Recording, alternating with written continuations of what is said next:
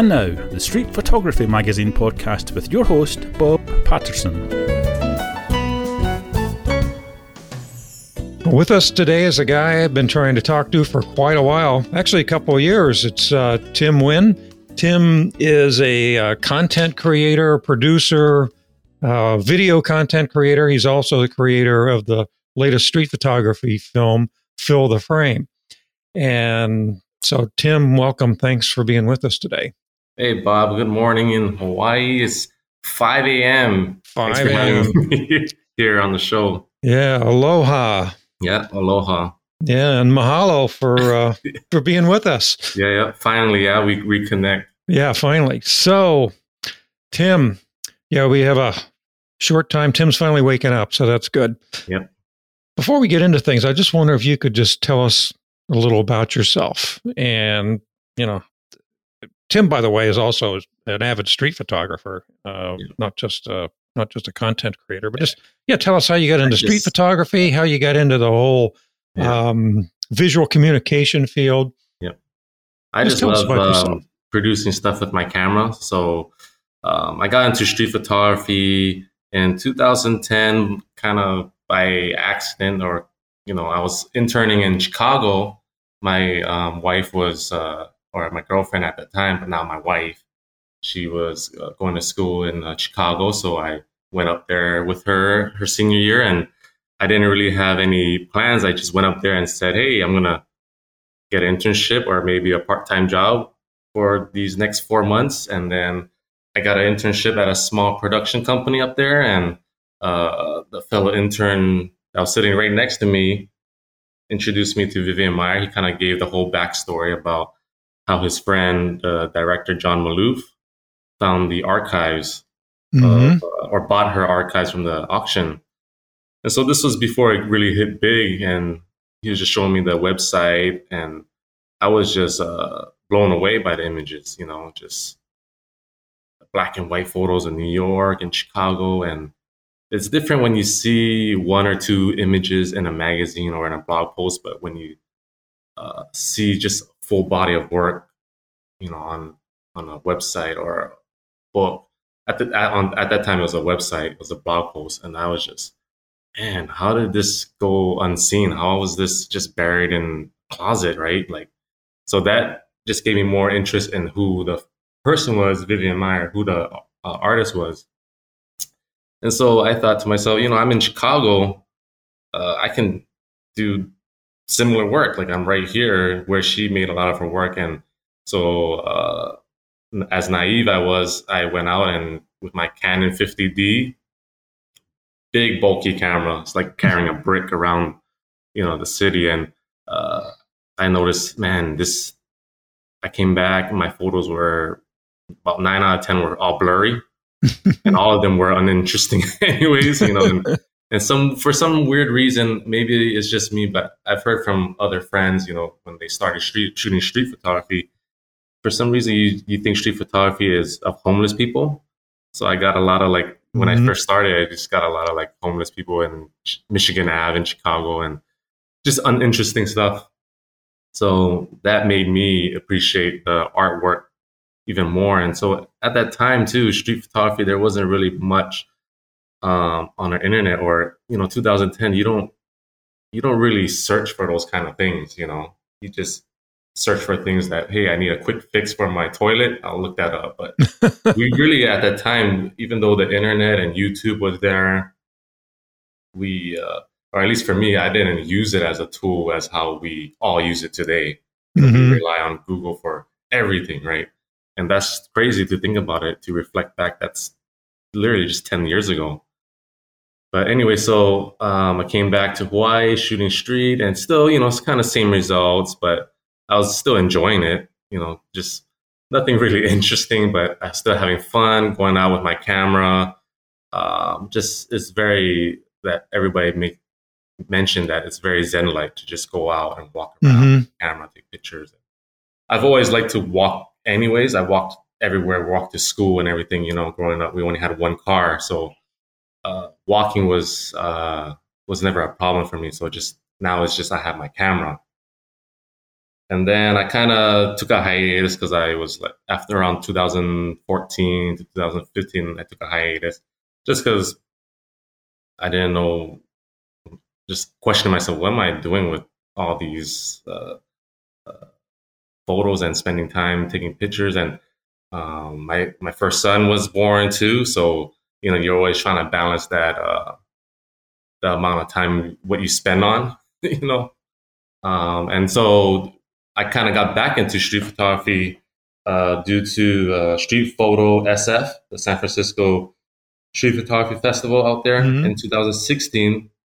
I don't know if I saw a Facebook ad or something, but I saw that festival. I didn't even know about Miami Street Photography Festival or any of that. So I probably saw an ad on Street Photo SF and saw that they were doing workshops. So I took a Jack Simon workshop and I met Paul Kessel there very briefly. We weren't like good friends. We just, it was just a quick intro kind of thing. And other street photographers. And that really showed me what other street photographers are shooting, what kind of the landscape was. Because I'm kind of late to all these social media apps like Instagram. I was late to that game and Facebook groups and things like that. So when I was part of that class and just seeing it on a projector and talking to other enthusiasts, street photography enthusiasts, it kind of reignite that passion, I guess.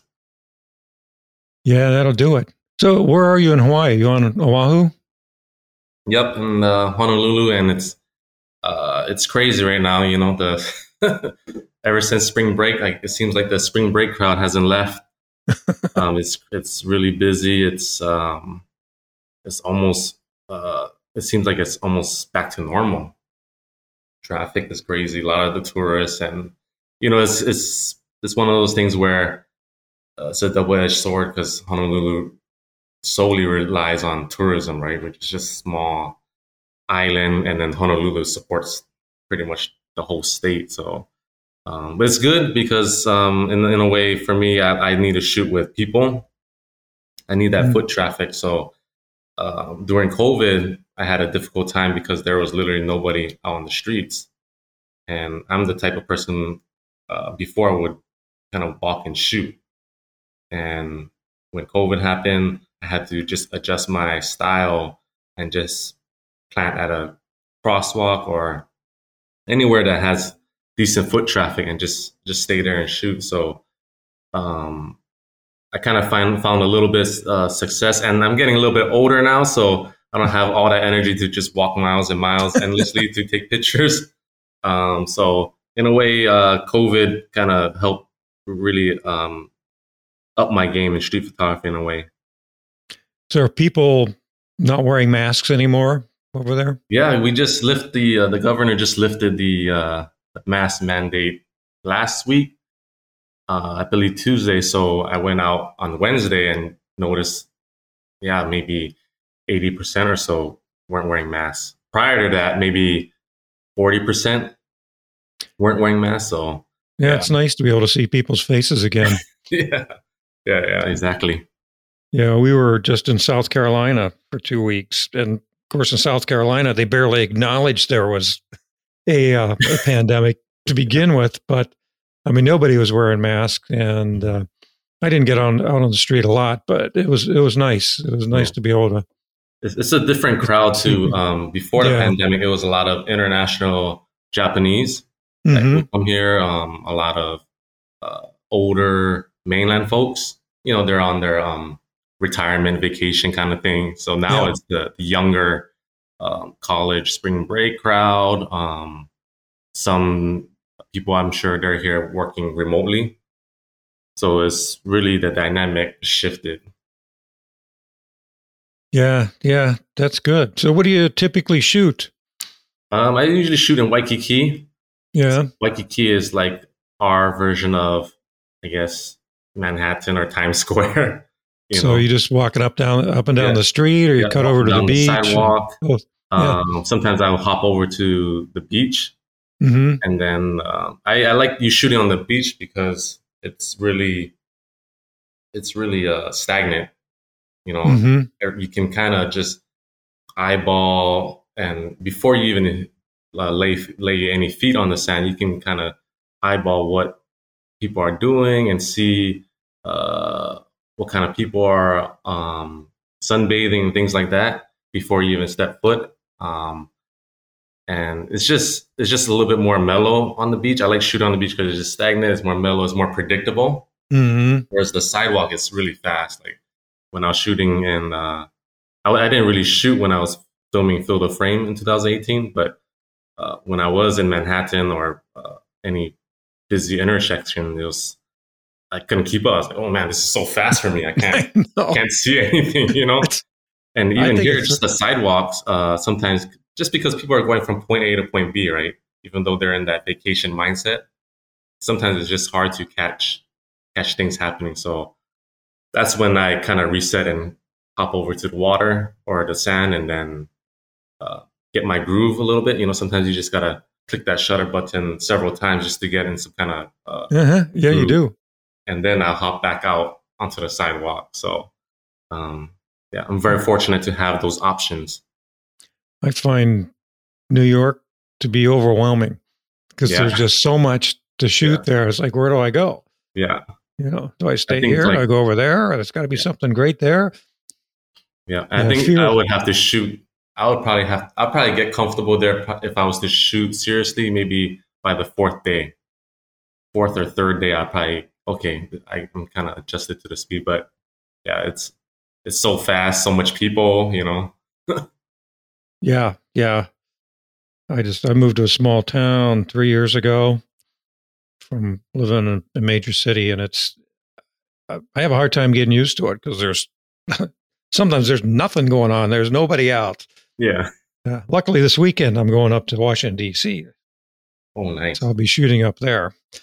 So let's talk a little bit about Fill the Frame. I mean, you know, that's the latest street photography movie out. You spent a lot of time and money and effort creating it. I mean, what prompted you to create this film? Mm-hmm. And if you can tell us a little of your experience in making it happen. So I went to film school in Hawaii, and I've always wanted to do a feature documentary. So I've done some short documentaries post graduation, things like that. But documentary has always seemed like this mountain to climb, right? Mm-hmm. Like for me, it's like, oh, you're not a filmmaker until you make a feature film. You know, that's that's kind of the standard I put in my mind. And it's not that short film is any easier. Short film is just as hard, you know. So with documentary, so narrative, I never was really interested in the fiction narrative. You know, a lot of my classmates, that's what they went into. Mm-hmm. I've always liked real stories and trying to find truth in the stories and trying to bring something factual to the table. So I told myself, you know what, this documentary thing, I gotta be close. First off, you have to have an initial contact with somebody, right? So a lot of people start off making their first documentary on their mother or something. Yeah. Somebody that they have actual connection, contact with. Their mother is an alcoholic and whatever, right? They have some kind of immediate connection. So I just gave a presentation to what school was that? But I gave a presentation to college students a couple of weeks ago, and that's what they asked. Like, how do you get a documentary subject? Like that seems so challenging. So I kind of gave that example. And for me, my two passions or two things that I know pretty well is wrestling, pro wrestling, and street photography. So I said, well, you know what? There's not much street photography films out there. So Cal Poly State University. Sorry, guys. It's still early for me. It's 5:20. And my brain's not awake. But yeah, I gave the presentation at Cal Poly State as I bring it up here on my email. But anyways, So yeah, there's just two things that I know pretty well, that I'm passionate. And I don't like to overuse that word, but passionate in the sense that you'll go the extra mile to make it happen, right? Yeah. Because you're vested in the topic, you love the topic, things like that. So the initial idea was to highlight a street photographer in each country or major city, like top 10 cities or whatever, or countries, Brazil, Japan, Tokyo, New York. And I had to come to terms with myself that wasn't realistic, just because everything was going to be out of pocket up front. Yeah. So I had to just narrow down the cities. And then at the end, New York that's just where the action is. Still so today. Many people in one little so place. Many options, so many people. And then there's that historical component to it, right? And I was researching street photography film. There's not much out there. There's Everybody Street. And then there's a lot of biographies. So I knew, okay, it's not saturated. It's not overdone, So there's still stories to tell. The genre, there's new people entering the genre every day. And even among the average person, they still don't take street photography serious, right? So narrowed it down to New York. And then that's when I made my initial, I contacted a bunch of street photographers, just people that I was already following on Instagram. So I would contact them based on their body of work, just because I like their photographs. So I send them a Q&A just to know about their backstory, because everybody has a nice Instagram feed nowadays, right? Yeah. So yeah. They needed something else. They needed a good, interesting story to tell, because I wasn't just gonna highlight why they shoot and what they shoot and all that. I didn't want it to be a YouTube format. So that went out. Some stories were not as interesting or wasn't very articulate. And then some didn't respond. And, I came away with the photographers, the cast in the film, couldn't be happier. I think each story, even if you're not a street photography fan, if you just watch the film, there has to be at least one person's story that will resonate with you. So I try to make sure it was all different, their body of work and their backstory. And you did. You had a good selection of people. And that's kind of how it came about. And then the Kickstarter thing, that I try to avoid that as much as possible, So like I mentioned, everything was just coming out of pocket. And I filmed, I was in New York for 2 weeks to film just basically the main chunk of it, the interviews and some B-roll. But the hope was to have it where it is now. But at that time, I really didn't know. I was just like, I'm just going to film this and see what happens with it. So I was rolling the dice a lot, because there's one thing where your expectations are and then what's realistic, right? So I was just kind of chucking away at the tree little by little and what my wallet allowed. And then it came to a point where I was like, oh man, I gotta interview this guy and I gotta get more of this and I need this and that. And so I finally gave into the Kickstarter, because initially I didn't want to open it to that, just because of filming and just it's going to be out to the public, right? The amount, it's always going to be there. It's on the internet forever. So, but I kind of got over that hump, because my main goal was just to make the film. So do whatever it takes to make the film. So that's when the Kickstarter launched and had a successful Kickstarter. It had a successful campaign, because I was able to cut a decent trailer to show the potential backers, and it kind of just went from there. Cool. The film was very professionally done. I mean, it looked really good. And I just wondered, did you shoot all this yourself? Did you have anybody assisting you, an audio person, anything like that? Or it was just you? No, it wasn't all me. It was when I was up there for 2 weeks, I hired a DP, Jessica Gallegos.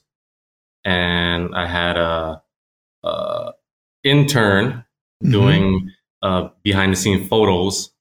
But really, it was a skeleton crew. It was me and her. And what was her title? She was the director of photographer. So she's camera. She's okay. Interview angles, lighting, and she hauled all her equipment up there because she had a friend that lived in New York, so she wasn't even from New York. Oh, okay. But then she had that 2-week opening, and so me and her made it work, and then she helped me shoot basically the base of the project. Mm-hmm. Then when I came back, start editing, sifting through the files, I realized, man, I need a lot more B-roll. I need a lot more of this, and we got to interview so and so. So we hired a few other people, and the majority shot was by Aiden Byron. So he lives in New York. So it wasn't like it was all shot in the 2 weeks. Okay. It kept going. It kept getting shot months later, and me realizing, oh, I need a little bit of this or that, and some of it is stock footage, like the aerial shots were stock purchase. So there was a handful of people involved. So where'd you get the name Fill the Frame? Oh, Fill the Frame. So a little bit backstory. Again, just shooting the basis of the film and having no idea what the title would be, and struggling with that idea. What is the title going to be? And I've always tried to find the title within the interview when I do these type of content, and just to tie it in and make sense. So, Lauren's piece, I was editing kind of towards the back end. So I was editing all their vignettes one by one. Mm-hmm. And so I was hoping to find it in so-and-so or Paul's or whoever. And then I was like, nothing really sticks out. What is it going to be? And having the title of a film is kind of weird. It's like you don't really move on until you have the title. Uh-huh. Like for me, when I'm editing something, I need music. I need to have music first before I start laying things in. Mm-hmm. Everybody edits differently, but for me, the music kind of helps me set the pace and tempo. So the title, I was like, what is it? So then when I'm editing Lauren's and she gives that quote, I was like, it just light bulb hits, right? Yeah. Lauren, meaning Lauren Wells, right? Lauren Wells, yeah. Lauren Wells, yeah. She saved the project. I was like, oh, that's the title. That's the title right there. And so I asked my wife, I was like, what do you think of this title? What Lauren Wells says. She's like, that's perfect. That's gold right there. Yeah. And so, I had interviewed her for the magazine early, maybe in the first couple of years. In the early years. When we were publishing. And she told me that phrase, fill the frame, tell the story. And that always stuck with me. And then a couple of years ago, when I hear from you when you're doing the Kickstarter, you said the name. I thought, oh, that's great. I'm glad you're using her term. Yeah. And I use in the trailer as the main opening of the trailer. And it's just a good hook, It's just a good hook. It's perfect. Yeah. So perfect. Thank you, Lauren. Yeah. So, I mean, before we go, you got to tell everybody where they can see the film. Yep. So you can see the film. You can visit filltheframefilm.com and then click on the main embed video on the homepage, and it'll redirect you to the Vimeo link. And you can rent the video, or you can buy it. It's probably better you just buy it. That way you can watch it 2 years from now, 3 years from now. And it's one of those things where it just re-inspire you to just get back on the street or get into street photography. And it's better than buying a new camera. Buying a new Leica is not going to inspire you or make you not going to make you take better photos. A book will help you, but this film highlighting 8 different photographers, and what really makes the film, in my opinion, is the historical component that really gives you the basis of how street photography really exploded, kind of how it dipped away and then how it came back. So if you're fairly new to street, or even you're an avid street photographer and know a little bit of the historical components, this will give you that visual element to it. And like I mentioned earlier in the podcast, there's 8 photographers, and I'm pretty sure at least one is, you're going to connect with at least one. Yeah, that's true. That's true. I was glad. I know several of these people, so I was really happy to see them in a film. And I did get to learn more about some people whose work I've seen, like Paul Kessel. I've seen his work, never really knew him. And because of seeing him in your film, I've gotten to know him personally. And so it was cool. Yeah. Very cool. Super talented guy. Yep. So what are you working on now? So right now I'm working on a new YouTube series called Beyond the Frame. And I basically say it's like a PowerPoint on steroids. So it's these photographers. We have Chris Suspect, who good. Who's from DC, where you're going, right? Yeah, I hope to see him on Sunday when I go up there. Yep, and he has awesome documentation or series on his punk rock, underground punk rock, and the recent Trump riots in DC. Yeah, he shot just those. amazing stuff. And we have Forrest Walker, who covers his 100 cities around the world initiative. And we have a few more for this first series. So it's really just the photographers talking about their work, a little bit how they started. And it's not a Q&A thing. It's not a podcast format. It's really PowerPoint. Like, they're presenting to you their work, their style, why they shoot. And I kind of just add the sprinkles on the donut, per se, by making it cinematic, adding the sound effects to make you feel like you're there in the riot, to make you feel like you're there in Brazil with Forrest or something. And I add the B-roll, and I just make it cinematic. So that's why I say it's like a PowerPoint on steroids. But it's Beyond the Frame. I'm just working on the first series right now, and it's going to launch probably by the end of beginning of July.